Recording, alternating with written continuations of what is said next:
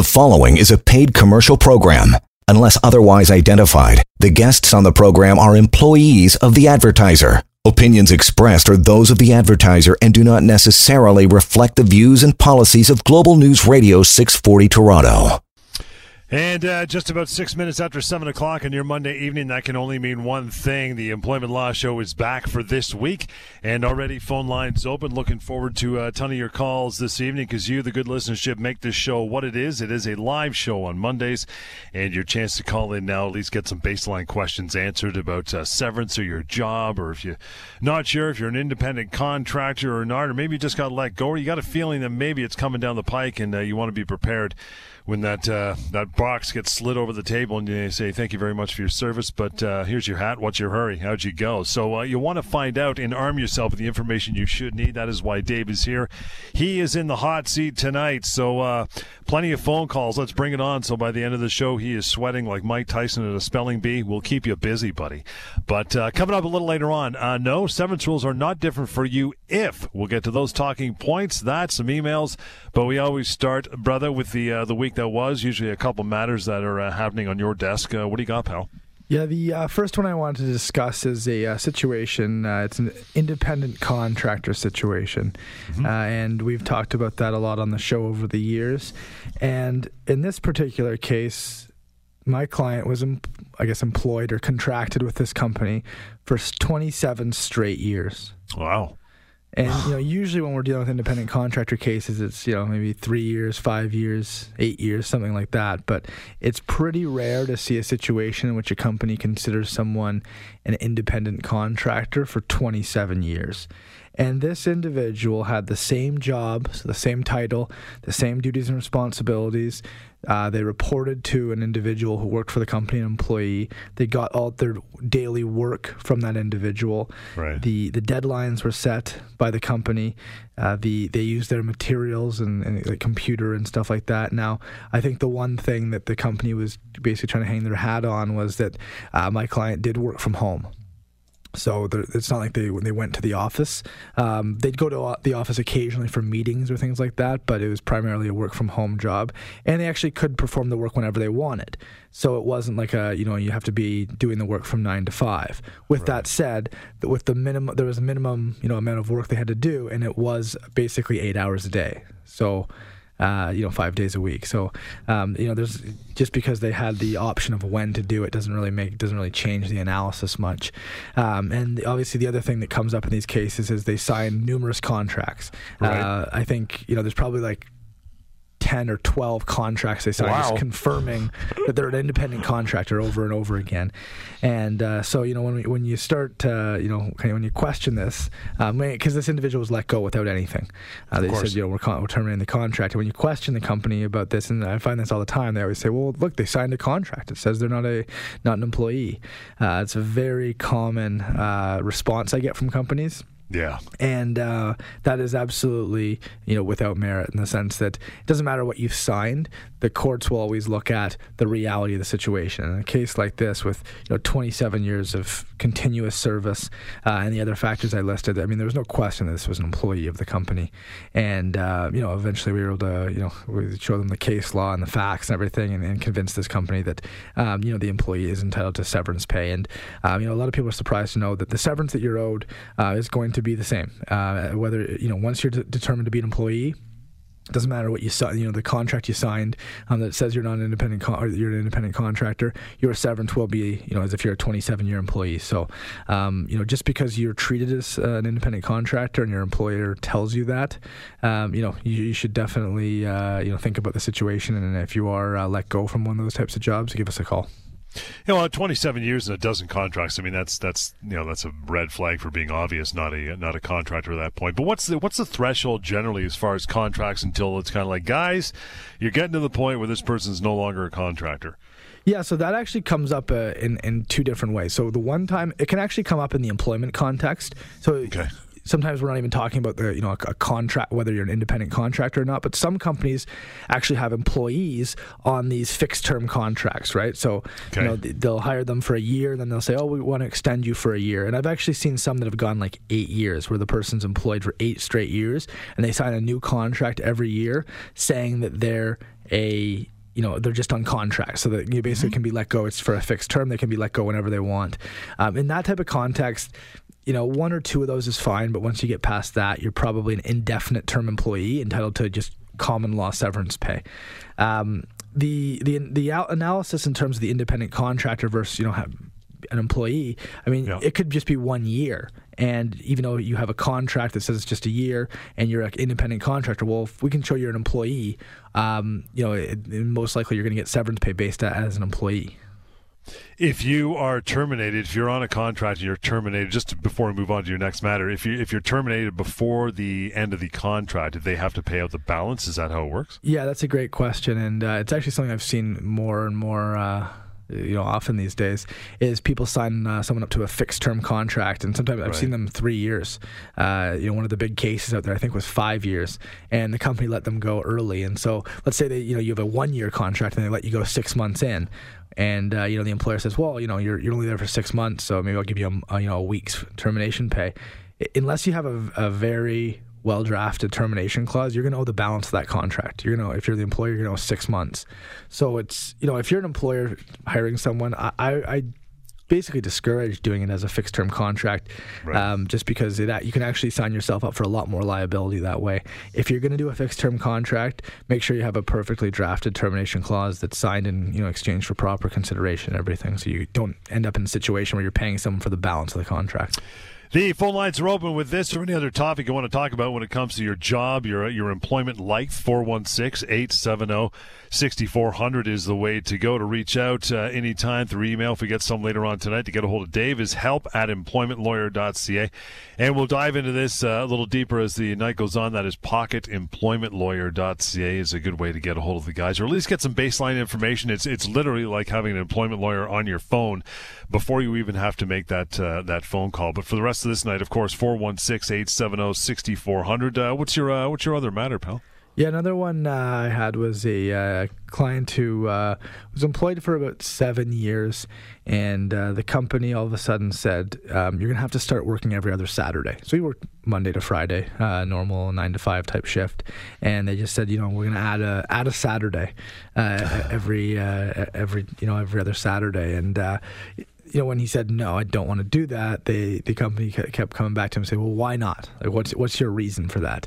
And some people may have a reason for that, whether a valid reason, but you don't need a reason. That's the important thing. You don't need like a medical note or some other type of something else that you're doing. You can just, that's a change in your schedule, and they're not allowed unilaterally making that. If you're not going to agree to it, that's your right. And the company in this case actually went ahead and said, well, you're basically treating you as abandoning your job because you're not going to do this. And he went through with it. He said, I'm not doing that. So the employment relationship ended, and obviously we were able to get him a severance package on that, on the basis of that, because as an employer you can't just add a full day of work to someone's schedule. They hadn't done that for 7 or 8 years, and to take away someone's Saturday, I don't think anyone needs a reason for that. Right. Would there be a possibility? It depends on this person's status, and maybe they're single, maybe they live on their own, maybe they got free time, maybe they don't do much on weekends. Maybe they want to say, you know what, let me take it out for a spin and try this. And if it doesn't jive with my lifestyle, I want to go back to the way it was. Can they take it out for a little bit of a try before they commit to it? Yeah, good question. They could have absolutely done that and said, I'm not, I'm a little hesitant about this, but I'm I'm willing to give it a shot. So yeah, you're absolutely allowed to do that. Now, the big thing that you have to be, concerned about is, accepting it or being seen to as accept it, because then all of a sudden it's, it's part of your terms of employment. So if you are going to go down that route and you are going to say, yeah, let me try it, you want to put that in writing and make that very clear that I'm trying this, on a temporary basis. I'm not agreeing to it, on a permanent basis, and just make sure you have that in writing, because what you don't want to do is do a couple Saturdays and then you say, you know what, I'm not really into this, and then they say, oh, no, that's your, you accepted that, that's your new this is your new schedule. So, and I think that speaks to everything when you're dealing with an employer is do everything in writing, right? Yeah, that's right. There's a lot of there's a lot of cases where people will tell me something, whether it's about a bonus or a certain schedule they have or a certain work from home arrangement, and I always say, is there an email? Is there some type of contract or agreement you signed on this? And they no, we don't have it. It's so much harder to prove that if you don't have it in writing. PocketEmploymentLawyer.ca. We mentioned that. You want to go there now. In fact, you can go there anytime while we're doing the show and listening on the side. You can do that. PocketEmploymentLawyer.ca. It's exactly what it sounds like. It deals with pretty much all aspects of your employment, whether you're an independent contractor, whether it's a case of workplace harassment. Anything under that matter. The severance pay calculator, of course, is wrapped into PocketEmploymentLawyer.ca. There's even a section on disability law because the worlds of disability law and employment are so intertwined. There's tons of interplay between the two, so they can take care of you in that regard as well. Again, PocketEmploymentLawyer.ca. I want to bounce over the phones quick before we break. Anthony, what's your question? Good evening. My question for the guys is that I'm in the midst of a discrepancy with my current employer over the course of the last 2 years. Over the course of the last 2 years, I've been getting paid piecework, so I get paid per unit, and I'm a detail technician. Last week, Thursday, was my payday, and on that day, the owners of the building decided to implement a new compensation structure. On that day, he decided to implement his new compensation strategy, and upon receiving my invoice from the previous pay period, they decided to make those changes, which resulted in me losing a significant amount of money on my pay prior to him wanting to implement his new pay structure. And I wanted to know, where do I stand and where should I go from here? Yeah, so there's two issues on that. The first one is that, let's say he implements this new pay structure. That can't impact anything that had already been, that you'd already earned, right? Like, those are wages that you've accrued. So he can't, in hindsight, he can't come in and say, "Oh, well, I wish I would have made this 2 weeks ago for your last most recent pay period." So doesn't matter what happens, he would owe you your normal wages up to the date he made the change. Okay. Second, a unilateral change in the compensation structure by an employer, if it results in a reduction in pay, is going to be a significant reduction in pay. So you're talking over 5%, is going to be a constructive dismissal in most cases. So but the best way to handle a situation like this, though, when maybe it's not entirely clear that it'll be a cut in pay, or the employer can always come back and say, "Oh, well, no, you actually would have made more money this way." The best way to do that is to kind of put them on notice that you're not happy with this, that you're not necessarily accepting it, but you're willing to test it out to see if it works out. Anthony, I'm just going to put you on a quick hold here. We got to take a quick break. Stay on the line. We'll finish talking to you. Elizabeth, Leo, hang on, guys. We'll get to you as well, and the phone lines are open for you as well. 416-870-6400. The Monday night edition of the Employment Law Show is happening right here, Global News Radio. And yes, indeed, 416-870-6400. We are getting to your calls. We will, for sure. Anthony, thank you for hanging on. Dave, sorry, I wanted to just give you some time there to wrap this up and send Anthony off with some good information. Yeah, for sure. So two issues here. One is, the employer definitely can't retroactively change the compensation structure. So anything you have, Anthony, you've earned, that should be done at the previous structure. On a move forward basis, also that's likely a constructive dismissal if the employer changes the compensation structure. Now, sometimes what happens is it's not certain whether it's going to be a reduction in pay, and in such a case, you'd want to wait it out and make sure it actually is. But before doing that, you'd want to put them on notice, basically, that you're not happy with it, and you're only doing it to test it out and see what the impact is. Makes sense. Okay. There he is. Yes, okay. Yes, it does. Appreciate it. Thank you, Anthony. We're gonna move on. You want to reach out, talk to Dave on your own time? No problem. 1-855-821-5900. Again, 1-855-821-5900. Moving right along to Elizabeth. Elizabeth, thank you for hanging on. Good evening. Good evening. Thank you for taking my call, and thank you for sharing the information. That's amazing. The show is very necessary. Thank you so much. Valued. The question I have is around termination. Typically in contracts, you see a lot that talks about, if their employer is wishing to terminate an employee, that they will do it on the premise of the ESA standards, so the minimum requirements under the ESA. Now, is there a provision where we can go outside of that, where you can pursue your rights under the common law, or is it where if you sign off on that termination clause that you're willing to accept the ESA standards, that is really what they only are obligated to pay you? Great question, Elizabeth. So first and foremost, the starting point is that all employees are entitled to common law severance pay, okay? So let's say there's no contract, and a lot of people actually don't have employment agreements or contracts. They're definitely entitled to common law. If there's a contract, a lot of them, especially these days, do have terms that reference the Employment Standards Act, right? And usually the employer's intention with that is to limit you or limit the employee to the minimum entitlements under the Employment Standards Act, which are, in most cases, significantly less than common law. However, I would say a huge majority of the termination clauses that I see that reference the Employment Standards Act have a flaw in them that make it unenforceable. Okay. What type of flaw do you typically see that allows for you to go outside of that? Yeah, great question. So one of the big ones is a lot of the time these employment agreements aren't signed for proper consideration. So the employer will introduce it, some like halfway through the employment relationship or after the person started working there. And in such a case, the termination clause can't be relied on because the employee wasn't given something to sign it. That'd be, I'd probably say, one of the most common ones. Another one is the employment agreement will just reference the Employment Standards Act. So they'll just say, you will get your ESA entitlements upon termination. Importantly, what those clauses a lot of the time don't say is that they don't rebut common law. They don't get rid of common law. They don't say you will not receive common law. Everyone gets everyone's entitled to the Employment Standards Act minimum. So telling someone that doesn't mean that they're not entitled to more than that. Right, so that's another way we get around them. Basically, it doesn't clearly get rid of the common law entitlements that you already have. A third one would be the clauses violate the Employment Standards Act. So even though they reference it, they'll do something or say something that actually breaches the Employment Standards Act. And it's very well established that if a clause does do that, in any way breaches the Employment Standards Act. So let's say, it says that you don't get benefits throughout the notice period, says that you don't get severance, say that you don't get accrued wages, something like that.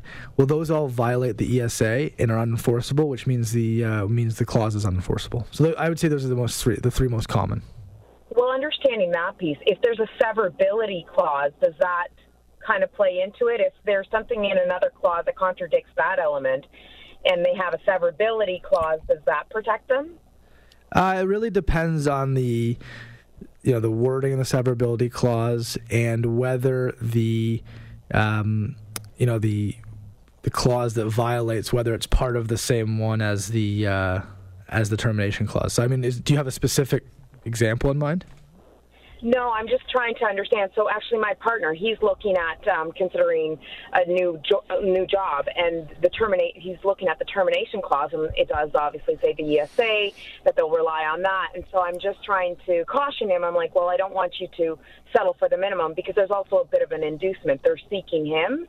So I just wanted to see what type of languages he should be considering or what to watch out for before he signs the contract. Yeah, so if he is currently employed and, has a job that, a good job that he likes and, this new company's recruiting him and is trying to get him to sign an ESA termination clause, it's definitely something to be concerned about, right? Because they could let him go in 6 months and not give him give him 1 week's pay. The other thing I would kind of caution against is I don't ever think it's a good idea to sign a contract kind of with the idea that I'll just argue it's unenforceable later. Because by signing it, you do understand, whoever it is understanding, it sounds like in this case, understands the intention, right, is to limit it to the Employment Standards Act. So I think you should deal with that, or he should deal with that head on, as opposed to sign something and say, well, I think it's unenforceable, so I'm going to sign it anyways. I would always be worried about doing that. And is it taboo to be approached? Because when they're having a conversation, I think when you're truly in interest, it works in your favor. But is it kind of a challenge to go and say, no, I'm not willing to settle for this termination clause because I should be entitled to my, common law do you see a lot of resistance with that approach from the initial stage of trying to, get a new place of employment? Yeah, great question. And I would say that you see more resistance when the prospective employee does not have a job already. So it just means they have less leverage, right? But if you're leaving a job to go to this new employer, I actually think it's quite common to insist on some type of to remove that ESA termination clause. What I usually recommend is, rather than just call it common law, which is uncertain, is try to negotiate a specific formula with the employer. So, just that increases over time, but maybe it starts at something like it's 3 months plus a month per year of service. Something like that. So then both parties know exactly what the entitlement is if there is a termination. Because if you just say common law, well, then you may have to get in an argument later about what common law is, because that's obviously, it can be a range, and a lot of different factors come into play. So I find employers are usually more open if you actually come back with your own formula. Elizabeth, appreciate the call and excellent questions. You want your partner to investigate, please tell him to at least call Dave and move from there. 1-855-821-5900 would be a wise move. In the meantime, 416-870-6400 is the number. Leo, thanks for hanging on. Fella, how are you tonight? Good. Thank you. Great show. No worries. Oh, thank you. Good job. Never thought I would ask this question, but so basically I've been running a store for about 5 years now. It's like a small little grocery store. Mm-hmm. It's 2 employees. They're basically moving their operations from Mississauga to North York. Do I have to follow them? Great question. So you're the... They didn't fire me. They didn't do anything. They offered me a position over there. And is it the same role? Pardon? Same role? Yep, same role, same everything. Same pay, same job. What's your commute now? How long? It takes me 45 minutes to get to work now. It would take me, I guess, an extra half an hour, 45 minutes. Wow. So either both ways, like. So you'd be up to an hour and a half? An hour and a half, yeah.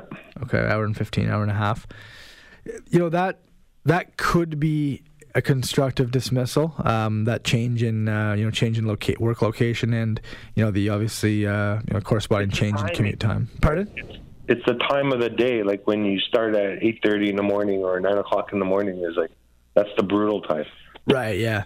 That definitely could be a constructive dismissal. Constructive dismissals, when it's not a pay increase, are always tough. I mean, what could be a constructive dismissal for you maybe isn't for someone else, right? Maybe they actually live closer. Yeah. So it's never like a black and white in these types of situations. What I would recommend you do is give us a call, and we can just go through everything and kind of talk about the best way to deal with it. Okay, thank you. Leo, appreciate the call. Yeah, I mean, especially, I don't know how he gets there. I don't know if he's driving or if he's taking transit, but North York to Mississauga, come on. That's a big change. That's a long distance, even if it's not kilometers through traffic. That's a long way. I'd hate that extra commute. It is. Every morning. That's the tough thing about dealing with those situations in the GTA, right, is it actually, sometimes it doesn't even seem like it's that much longer kilometers-wise. Right. But given the time of day it is, and the just how busy the traffic is out there at certain times, it can actually 30 kilometers can be a huge difference in terms of a commute time. So it's definitely worth sitting down and going through analysis and just seeing what the best decision is on that. Leo, to reach out, same number for you, 1-855-821-5900, help@employmentlawyer.ca. Reach out through email. And for the remainder of our time, no problem, 416-870-6400. Had just banging phone calls tonight. Great questions. Bring them on. We'd love to get you on the air and get you on down the road to some answers when it becomes, or at least when it comes to your work life. That one that Leo just mentioned about, I mean, it sounds like he likes his gig. It's the same people, 2 people. He's going to be doing the same job. He sounds reasonably happy. Is that a situation where he could say, guys, you know what? I know what that 401's like. I know what that QE is like. I'd like to try this out for a few weeks, see if it jives with my current lifestyle, but I'm not committing to it. Again, by writing, but he could do that, right? Yeah, absolutely. He could do that. I think that would be the way to do it if you still want to think about it. I mean, other things he could do is I don't know if this is possible given the stores or the store or anything, but you could talk about different like start times or finish times. Right. You could talk about whether they're willing to. I don't know if does the 407 help? Does it if they pay for the 407 or something like that? So there's a lot of different ways to deal with it. If you don't always have to just go right to constructive dismissal. You can work with the employer and see if you can something can make sense. A lot more questions online if you want them answered without even calling or before you call Dave. Pocketemploymentlawyer.ca. I want to throw that one out there again. You can go there anytime. It's absolutely anonymous and free. You couldn't pay for it if you wanted to. And if you want to carry on, there's a yellow Contact Us button right at the top right of the pocketemploymentlawyer.ca website. So check that out. In the meantime, 416-870-6400. Still got plenty of time to call and ask your questions on the Monday night edition of the show. I want to remind you as well, Wednesday night we do the show, and then the weekend shows and employment law show on TV, Global TV and CTV as well. So we're all over this like a hobo and a ham sandwich. The topic for tonight, brother, no, severance rules are not different for you if, we're going to get to some of these. The first one, and I know we get this question quite often on the show, if you're a federally regulated job, what does that mean and why?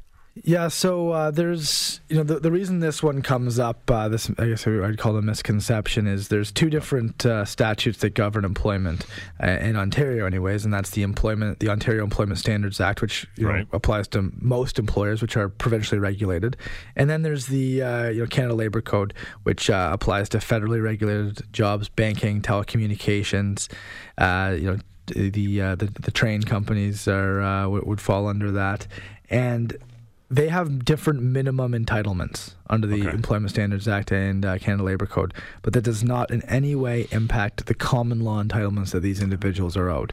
Okay. So whether you work for a provincially regulated company or you work for a big bank or a telecommunication company or an airline, you still have the same common law severance entitlements. We'll get to more of these. The phone call is always priority, 416-870-6400. Donna, good evening. Hi there, how are you? Good, my dear. How are you? What's your question? Thanks for calling. Thank you. My question is, if a employee has worked at a company for over 20 years and the manager, fairly new manager for the last several years and sort of an assistant manager, they're giving the employee a hard time with these subtle threats of termination, playing the blame game, just getting sort of like a thrill out of making the person's life a living hell on a daily basis. What kind of recourse does the employee have if they do follow through with termination? And by the way, the employee has given letters to HR, but HR has basically said, you know what, can't really do too much about it. Try to just work through it and, hopefully things will get better. But there's no kind of, there's like no answer for it. You know what I'm saying? Yeah, absolutely. Yeah. And this is a person who goes to work on a daily basis, doesn't miss work even when they're sick, and gets treated very terribly every single day, and very, very sad to see because it's happening on a daily basis.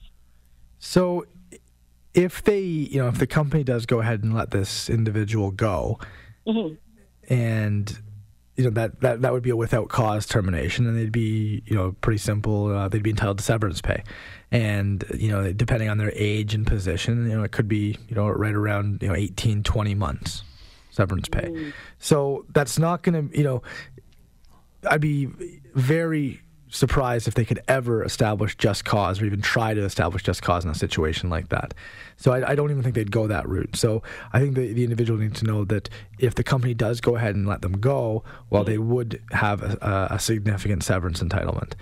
Let's say the employer doesn't let them go and they just have to put up with this.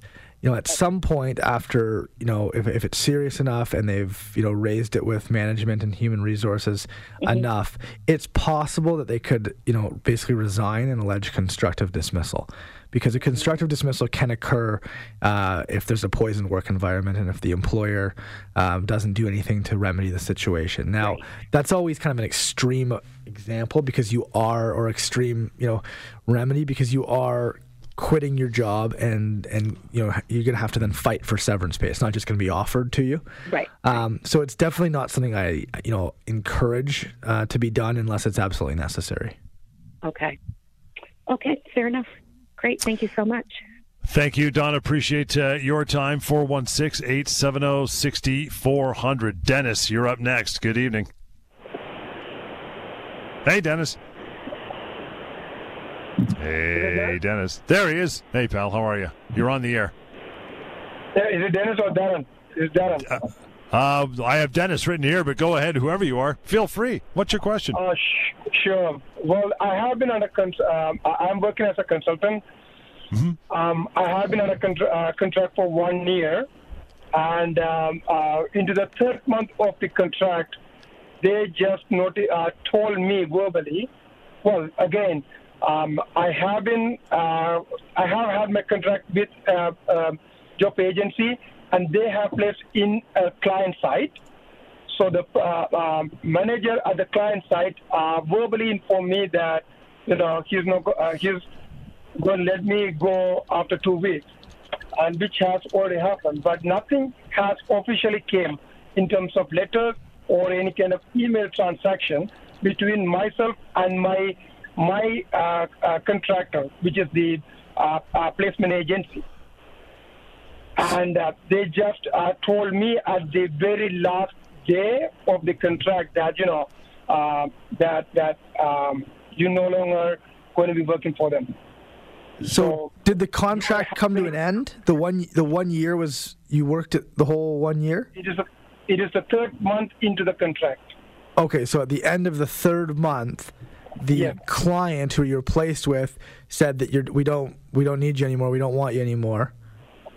And then, correct. Okay, and then the staffing agency also let you go? Yes. Okay. We would have to review the contract in its entirety just to see whether there's an early termination provision. But it's possible if there's not that it's that comes into that fixed term contract situation that maybe you would be owed the balance of the contract, the 9 months of pay. But it will come down to whether there's an enforceable early termination clause. So what I would ask you to do is give us a call tomorrow and send us that contract, and then we can review it. I can definitely do that. Perfect.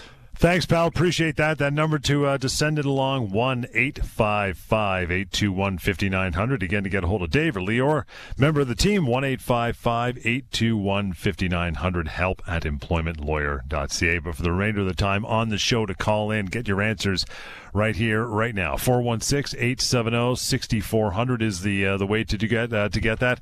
Hammett, hello. How are you? Not bad yourself. Thank you very much for answering my calls. That was quick and easy. Yeah, you bet. That's the way we like it. Well, sometimes depends what you're doing. But what say you, man? What's your concern? I just received from David Vaughan from San Filolao today the statement of my claims, and it looks perfect, which I appreciate. And the only question I have, I believe that I had sent David my pay. Yeah.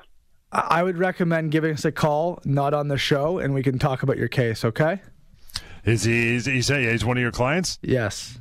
Hamid's a good boy. Hamid, call after the show, because I'm sure everyone not necessarily wants to hear about it, but it could be fairly private. 1-855-821-5900. Hamid would be excellent. Anytime you want to do that tomorrow, that'd be great. 416-870-6400 is the number to call through for the remainder of the time here. You got a few minutes. In the meantime, no, severance rules are not different for you if you're in the construction industry.